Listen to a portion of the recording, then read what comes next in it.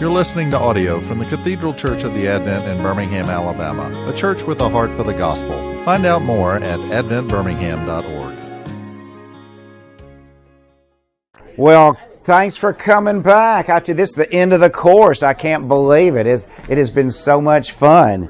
So, got a lot of good stuff today. I got to get the book finished, don't I? Because this is it. But thank you very much. So I think we left off on 146, and so Binks is stuck between two worlds, right? I mean, the Bowling family, his dead father's family, they're atheists, and it's all public service people. And then you've got his mother.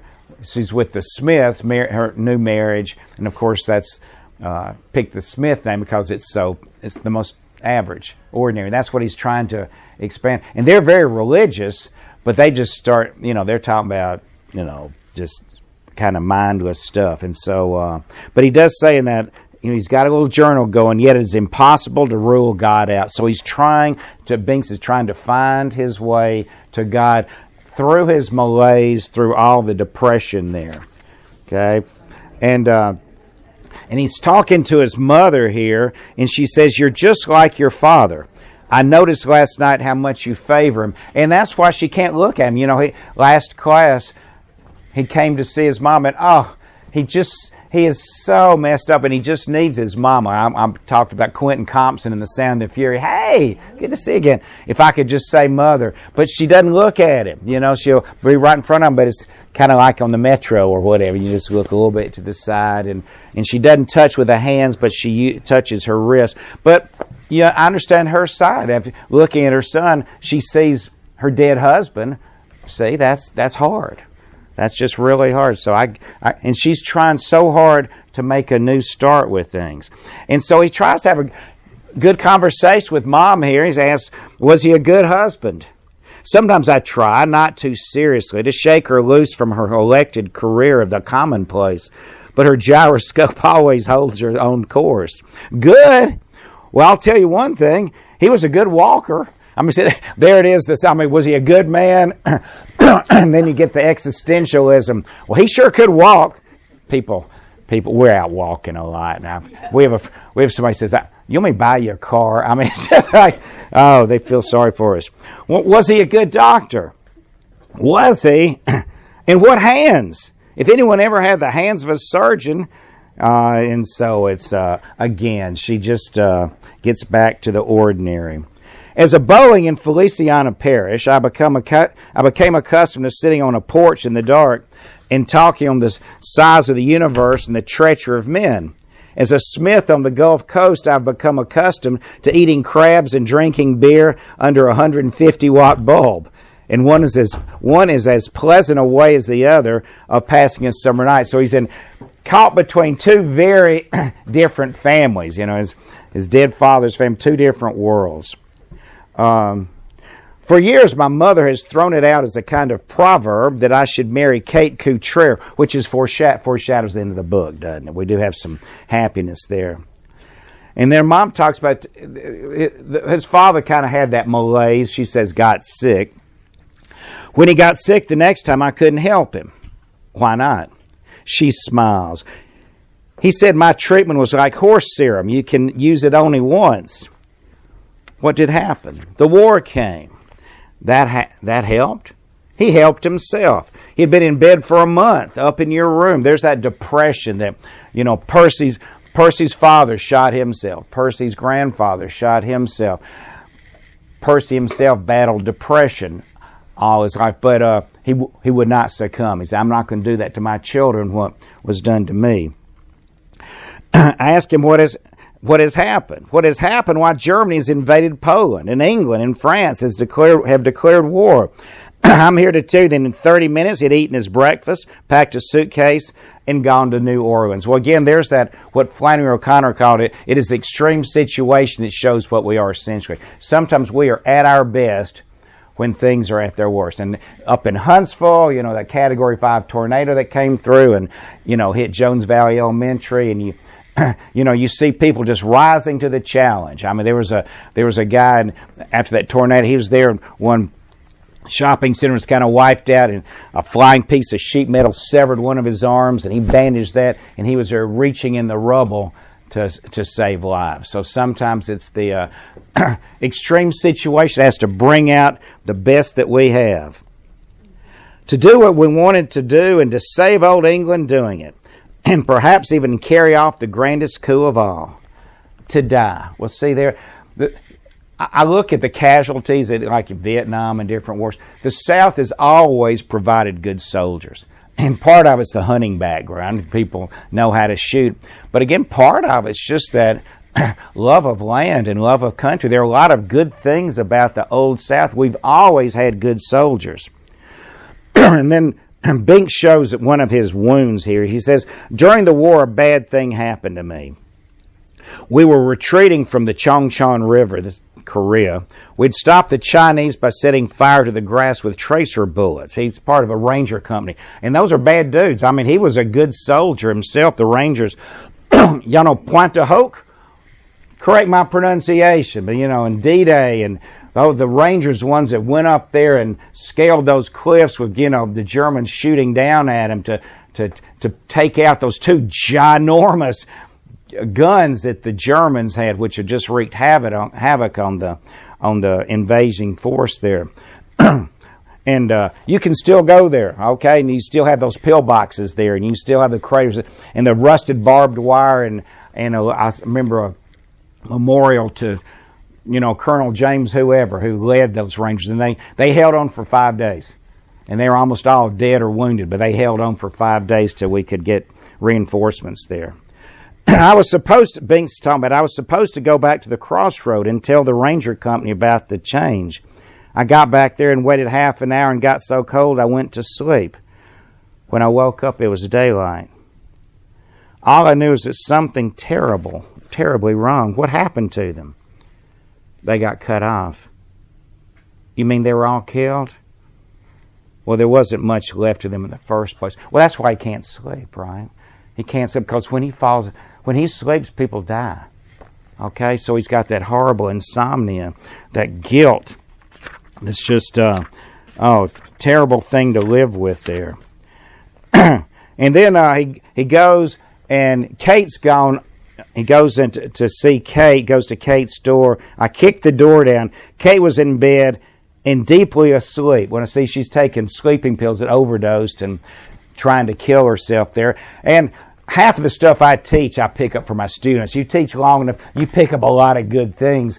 Of course, the language doesn't change that much, but in French. But still, had a student point out, well, Kate's a doppelganger, a spiritual double for Binks there. That whole sleeping issue, and the guilt she has of her fiance dying the day before the wedding there.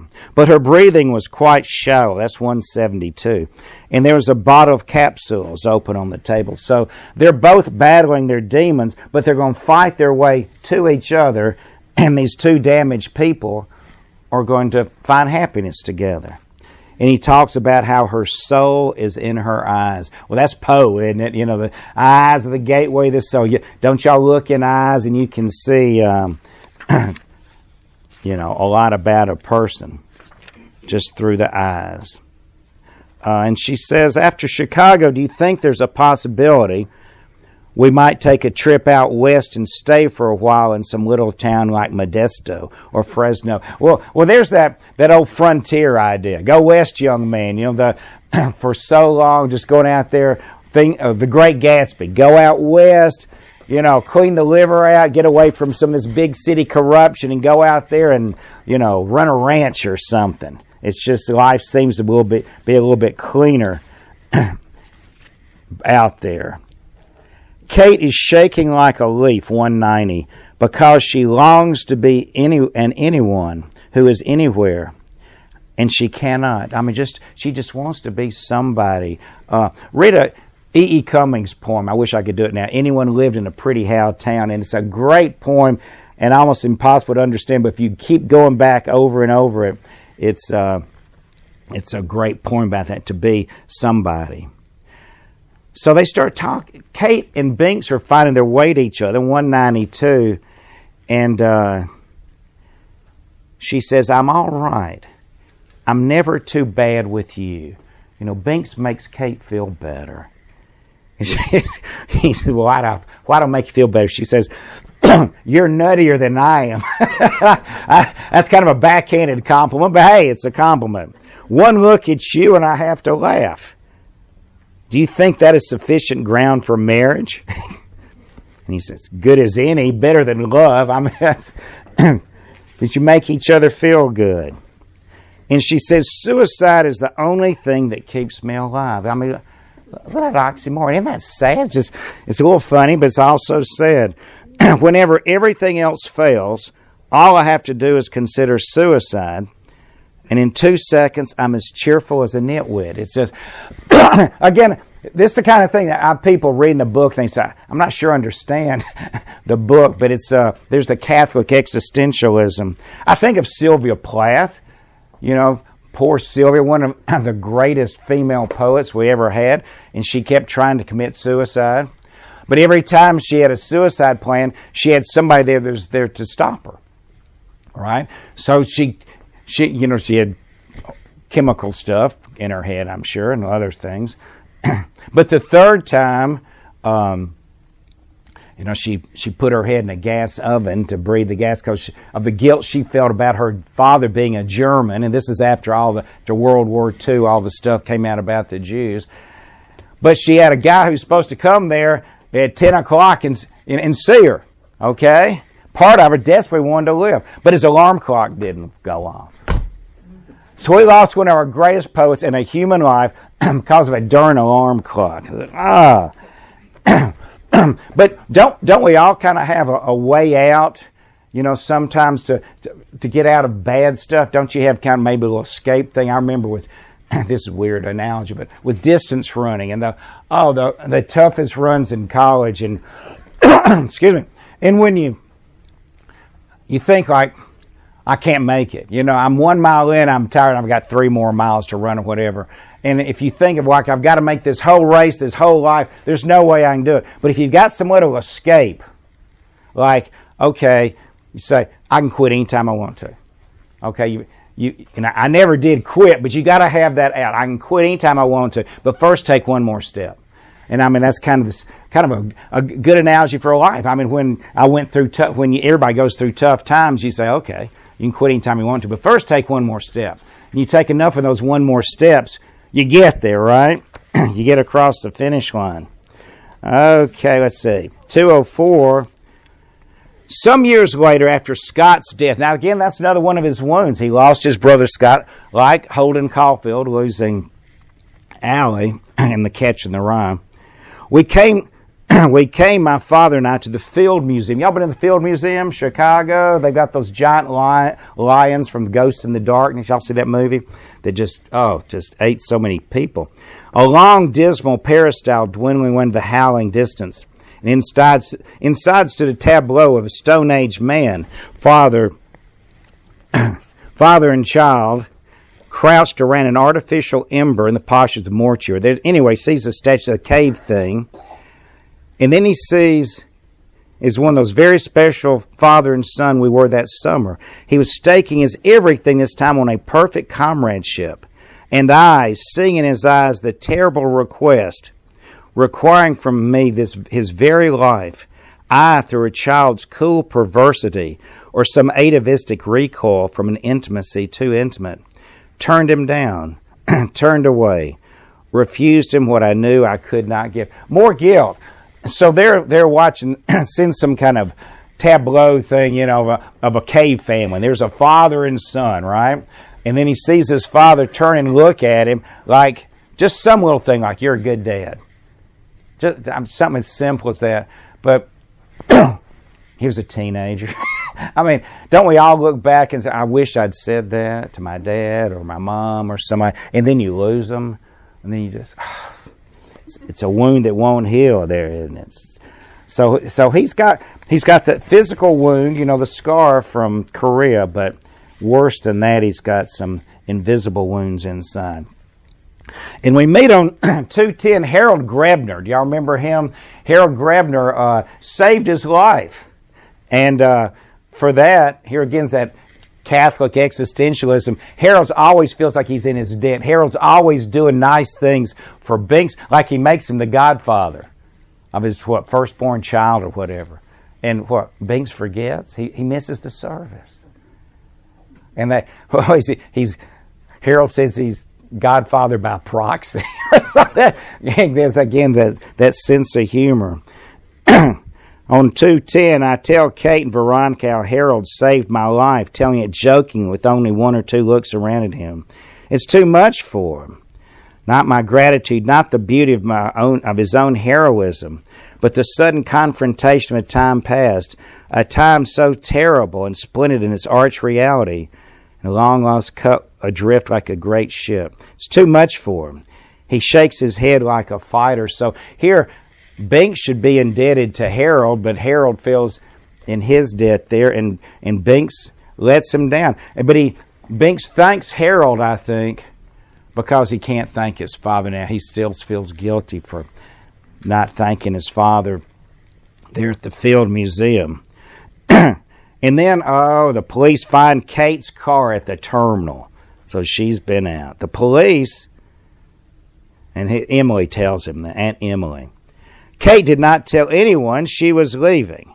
However, her behavior is not unexplainable and therefore not inexcusable. Yours is. Boy, Aunt Emily, she can just drill you, can't she? I'm silent. Why didn't you tell me? Like that Kate's at risk, I think. I can't remember. Bless his heart. I mean, he's just barely coping, staying alive with things. And then we get to the best part of the whole book here, 2:19. Now you need to find this. Here we get to the dramatic climax. This whole book's to get us, to write these final pages here. And here we see his Uncle Will, really his cousin, but Uncle Will talk. Here are the old Southern values. And some of this may not be, totally politically correct now, but a lot of it I agree. When we start talking about honor and character, doing the right thing when nobody's watching. Some of these words they've kind of maybe fallen out of favor. But boy, that's what I started my classes with every year, talking about honor code and plagiarism, and don't most precious thing you have is your good name, and don't ever sacrifice that. Well, that's Aunt Emily. I mean, these people who would just just take a stand and die for this. They had a poll recently about how many of us would stay and defend America, would fight like the Ukrainians, okay? Well, here's Aunt Emily gives him her last best shot, okay? This is it. Both barrels, 2:19, chapter 5. She says, I'm not saying that I pretend to understand you. Have y'all ever had these come to Jesus meetings with their parent? It's when they call you by they use your full name. That's where you got to run fast as you can, all right? What I am saying is that after 2 days of complete mystification, it has at last dawned on me what it is I fail to understand. That is at least a step in the right direction. It was the novelty of that put me off, you see. I do believe you have discovered something new under the sun. So he's then with Aunt Emily here. 2:21. Discovery that someone in whom you had placed great hopes was suddenly not there. Oh, okay, what's the worst word your parents can use with you, okay? We're not mad. The D word. When you use that, I don't think I ever said that. I found it later. My boy said, "What could I have done different?" Said you were disappointed. I said, "Oh, we're not mad. We're just disappointed." Oh no, beat me. It was like leaning on what seems to be a good stalwart shoulder and feeling it go all mushy and queer. The fact that you are a stranger to me is perhaps my fault. Oh, it's my fault there. It was stupid of me not to believe it earlier. For now I do believe that you are not capable of caring for anyone. Kate, Jules, or myself. 2:22. Here we go. Here are the best page of the whole book. This is the heart of the story, as Flannery called it. Were you intimate with Kate. Now, this is old Southern morality, right? Intimate. That's the thing. You always repeat the charge, right? While you're desperately trying to think of an answer. Yes. Not very. I ask you again. Were you intimate with her? Well, I suppose so, though intimate is not quite the word. All these years, I've been assuming that between us, words mean roughly the same thing. That among certain folk, gentle folk, I don't mind calling them, there exists a set of meanings held in common, that a certain manner and a certain grace come as naturally as breathing. At the great moments of life, success, failure, marriage, death, our kind of folks have always possessed a native instinct for behavior, a natural piety or grace. I don't mind calling it. Whatever else we did or failed to do, we always had that. It kind of reminds me of Thomas Jefferson. You know, he believed in aristocracy of talent. Okay? That some people are just smarter. They're better looking. They're more athletic and all this stuff. But that doesn't mean you get arrogant about it. It means you have a greater responsibility to give something back. He didn't want to be president of the United States. He was fine in Monticello inventing Xerox machines and everything they're doing there. He didn't have to do that. Noblesse oblige is called something. You need to give something back. To whom much is given, much is required, right? I'll make you a little confession. I am not ashamed to use the word class. I will also plead guilty to another charge. The charge is that people belonging to my class think they're better than other people. You're damn right we're better. Now, that's the part's going to fly over some people, okay? I don't feel like I'm better than anybody. But I get what she's saying. We're better because we do not shirk our obligations, either to ourselves or to others. We do not whine. Do you get tired of whiners? I mean, everybody's a victim. Or just buck up and do better next time. We do not organize a minority group or blackmail the government. We do not prize mediocrity for mediocrity's sake. There's what is. What is the common man? And when I say common, I mean common as hell. Pardon my French there. Our civilization has achieved a distinction of sorts. It will be remembered not for its technology, nor even its wars, but for its novel ethos. Ours is the only civilization in history which has enshrined mediocrity as its national ideal. I mean, I love, go for excellence. Be the best that you can. I'm with you, Emily. Others have been corrupt. But leave it to us to invent the most undistinguished of corruptions. True, our moral fiber is rotten. Our national character stinks to high heaven. But we are kinder than ever. What is new is that in our time, liars and thieves and whores and adulterers wish also to be congratulated, and are congratulated by the great public. If their confession is sufficiently psychological or strikes a sufficiently heartfelt and authentic note of sincerity. Oh, we are sincere. I do not deny it. I don't know anybody nowadays who is not sincere. We are the most sincere Laodiceans who ever got flushed down the sinkhole of history. No, my young friend, I'm not ashamed to use the word class. They say out there we think we're better. You're damn right we're better. And let me tell you something. If he out yonder is your prize exhibit for the progress of the human race, I guess that's that caveman, right? In the past 3,000 years, then all I can say is that I'm content to be fading out of the picture. But this is good writing here. But one thing I am sure of. We live by our lights. We die by our lights. And whoever the high gods may be, we'll look them in the eye without apology. Now, see, anybody would be proud of that line, wouldn't they? Now my aunt swivels around to me and to face me, and not so bad-humoredly. I did my best for you, son. Now, see, that's son. He lost his dad. He lost his mom. She remarried, went into another family. She's the closest he's had to a mom, right? I gave you all I had. More than anything, I wanted to pass on to you the one heritage of the men of our family, a certain quality of spirit, a gaiety, a sense of duty, a nobility worn lightly, a sweetness, a gentleness with women, the only good things the South ever had, and the only things that really matter in this life. Oh, well. Now, see, that's one thing I love about Faulkner is that in his books, I mean, he hated racism. He hated slavery. I mean, he wrote letters to the Mississippi newspapers in the 50s and 60s, Emmett Till and all that, which was pretty brave at that time. But he could celebrate the good part. Sometimes I feel like everything about the Old South's just thrown out, and there's so many good things, the honor and the courage and the love of land and the religion and family. And she's celebrating these old things that we're smart to distinguish between the good and the bad. Celebrate the good and condemn the bad. Ah, well. Still, you can tell me one more thing.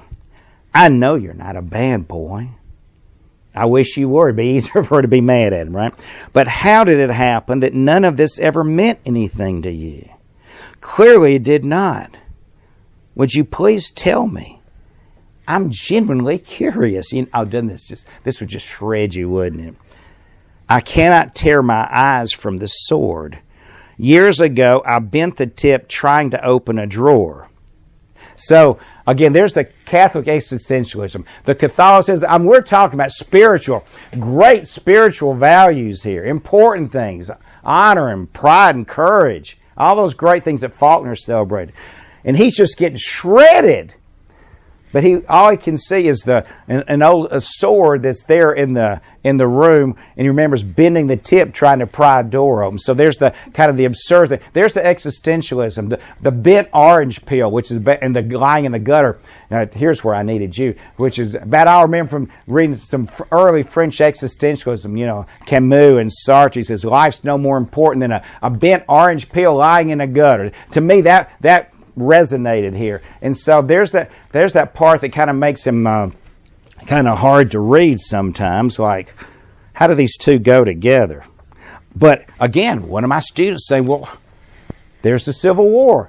He picked a sword because there's a symbol of the Civil War. In fact, that it's bent, you could get into that too, couldn't you? Okay? And Mercer, the black man, the servant they've got, he starts to wax the waxer. He's starting to wax the floor. So look at the juxtaposition of waxing the floor with Aunt Emily giving the greatest speech of her life right there, right? What has been going on in your mind, says Emily, during all the years when we listened to music together, read the Crito, Plato of course, and spoke together? Or was it only I who spoke of goodness and truth and beauty and nobility? Don't you love these things? Don't you live by them? No. What do you love? What do you live by? I am silent. Tell me where I have failed you. God, is that not the worst? Tell me where we have failed you. We tried our best. Oh! Just give me a sword. Let me kill myself now. Oh, God, I feel so sorry for him.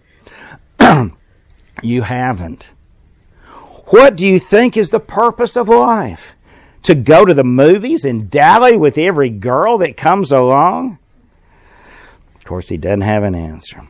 Well, and I've heard some Southern women, they can pack so much. And it's just like when they just totally blow somebody off. They don't have to say anything insulting. I have you. And just in one syllable. Well, she smiles up at me. And it marks an ending. But it is her withholding my name that assigns me my new status. So she might have spoken to any one of a number of remotely connected persons. So it's kind of like that's the end there. So now So today's my 30th birthday, just like Nick Carraway and The Great Gatsby. Now in the 31st year of my dark pilgrimage on this earth. Okay? And I told you Jay Tolson, you want to read criticism? Jay Tolson's probably the world's best critic. He came to Birmingham and stayed in the Percy House there on Ridge Drive there. And his book is his biography is Pilgrim in the Ruins. That's a really good one. Okay? And so Bink says the malaise, the central word there in Percy, the malaise has settled like a fallout. And what people really fear is not that the bomb will fall, but that the bomb will not fall. There's that extreme situation. And so he's making a pilgrimage. And, we started with Mardi Gras in the book, and now we're going to end on Ash Wednesday. For a long time, I've secretly hoped for the end of the world and believed with Kate and my aunt that only a few could survive and creep out of their holes and discover themselves to be themselves and live as merrily as children among the viney ruins. You want to read about that? Read Love in the Ruins, as he spends a whole book on that. But as I said, it is Ash Wednesday. And again, I think of, T.S. Eliot's, the Wasteland and all the Valley of Ashes and everything there and The Great Gatsby. But it's there's the Catholicism coming in as he's fighting his way, crawling up to find God. And then we go kind of, if you want the happy ending, that's about as happy as you're going to get with Walker Percy, 234. He and Kate, Binks and Kate are together. She says, I'm frightened when I'm alone, and I'm frightened when I'm with people. The only time I'm not frightened is when I'm with you. You'll have to be with me a great deal. Binks says, I will. Do you want to? Yes. I'll be under treatment a long time. I know that. And I'm not sure I'll ever change, really change. You might. But I think I see a way, Kate says. It seems to me that if we're together a great deal, and if you tell me the simplest things and not laugh at me, I beg you, for pity's own sake, never to laugh at me. Tell me things like, Kate, it is all right for you to go down to the drugstore and give me a kiss. Then I'll believe you. Will you do that? Yes, I'll do that. Pink says, but you must try not to hurt yourself so much, okay? If I do this, then you need to try to do that. And isn't that so much what life is? We've got damaged people. We're all damaged, aren't we? We're all a little cracked about the head a little bit, but trying to find our way to somebody else who's damaged in some way and try to heal each other and help each other and prop each other up. That's the family of man. That's the way society works. We're just be like some one big family. And so anyway, he receives ashes. One of my students here pointed out a quotation by Martin Luther King. He said, darkness cannot drive out darkness. Only light can do that. And so they're that's a pretty good line, trying to find a light to help drive out the darkness that's inside our souls here. In June, Kate and I were married. My aunt has become fond of me. Now she gave up on him, and she's a lot fonder now. As soon as she accepted what she herself had been saying all these years, that the Bowling family had gone to seed, and that I was not one of her heroes, but a very ordinary fellow, we got along very well. Both women find me comical and laugh at me. On Mardi Gras morning the next year, my Uncle Jules, Aunt Emily's husband, suffered a second heart attack, and from which he later died. A few days after his 15th birthday, my half-brother, Lonnie Smith, the one in the wheelchair, I believe, died of a massive virus infection. So you still got ashes and symbol of death, but it's also a symbol of religion, isn't it? Denise, one of the Smith half-relatives, he says, when our Lord raises up on the last day, a little child, he comes to Binks and says, when our Lord raises up on the last day, will Lonnie still be in a wheelchair? Or will he be like us? And Binks says, he'll be like us. He'll get his legs back. You mean he'll be able to ski? Yes, hooray! Cry the twins. So kind of got a little. He's a good guy. And listen, if you want to read some good religious poetry, read 4 quartets. I mentioned a couple classes back. T.S. Eliot, 4 quartets, about the last thing he wrote. Little Gidding. I mean, he throws Dante in everything. Look at that. Sometimes you get lucky. All right, yes, ma'am. Question. Okay. Having had a lot of life experiences. Yeah. How do you do this with teenagers? This book. Oh, this? About like that. Now these are seniors. This is part of I did this with They still hadn't had any life experiences. You might be surprised. Yeah. Ask some of the, back here, give me a hallelujah. Amen here. They got it. Yeah. But it's seniors. Now, if I did this in 9th grade, it wouldn't work, okay? Yeah. But the senior seminar, Southern Lit and stuff, it's tough. You can make it. And you don't get everybody, but you try. Anything else? Not a long question answer stuff. I'm sorry. I hadn't had this hustle get through. This was so much fun. Thank you so much. Coming and a lot of all 3 times, and so I appreciate that. It's fun. And he can tell you all kinds of stories about the Percy house, right? Tony's back there. All right, there you go. Hey, I'm sorry. Didn't see you back in the chair there. So there are secret doors and nice gardens, the whole deal, right? Well, you'll be giving a guided tour this afternoon, right? We can tie that in. Well, thank you, folks. Class dismissed. I canceled the final exam. Thank you. Hey, y'all were great. It was fun. I loved it. Have a great day, okay? You've been listening to audio from the Cathedral Church of the Advent. If you live in Birmingham or find yourself visiting, we hope you will join us at one of our Sunday services. Find out more at adventbirmingham.org.